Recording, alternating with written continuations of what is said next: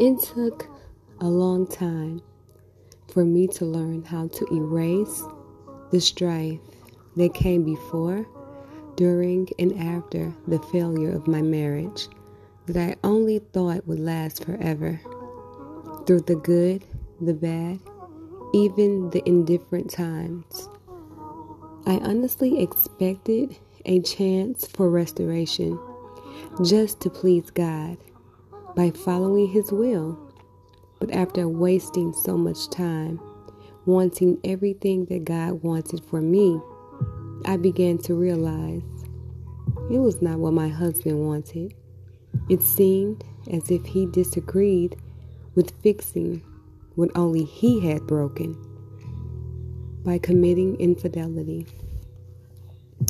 I then began to follow God's directions, which led me through this stormy, dark area that was so cloudy and cluttered with many lies that I trampled over because the love and trust that I had for my husband, it overpowered my common sense.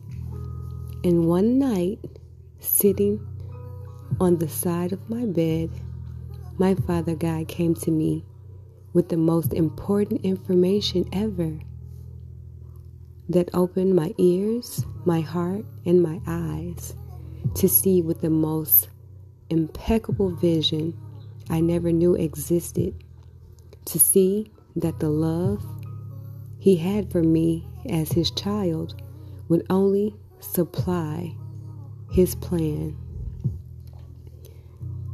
Number one, His plan to deliver that man who was designed just for me, that was a predominant, powerful servant of God, who was to be my wonderfully designed husband, that would love me with joy and kindness, despite the flaws that I carried in this big bag of disappointments that I collected during growth over the years, as I encountered countless experiences of a bundle of trials and tribulations that I never got rid of. Honestly, those memories weren't great nor forgotten. Plan number two, to give me this handsome, God-fearing man who was also a father figure as well.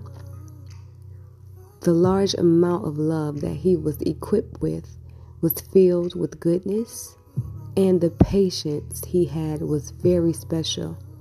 And he graced my son Jacob with all of it, because my son deserved the love that only a real father could and would always groom a son as amazing as Jacob with. Plan number three, I could only thank my Father for salvation, because only my Savior, my King, my God, would gift me with my partner, who came freely as my protector and surely my provider, but only in God's timing, not mine.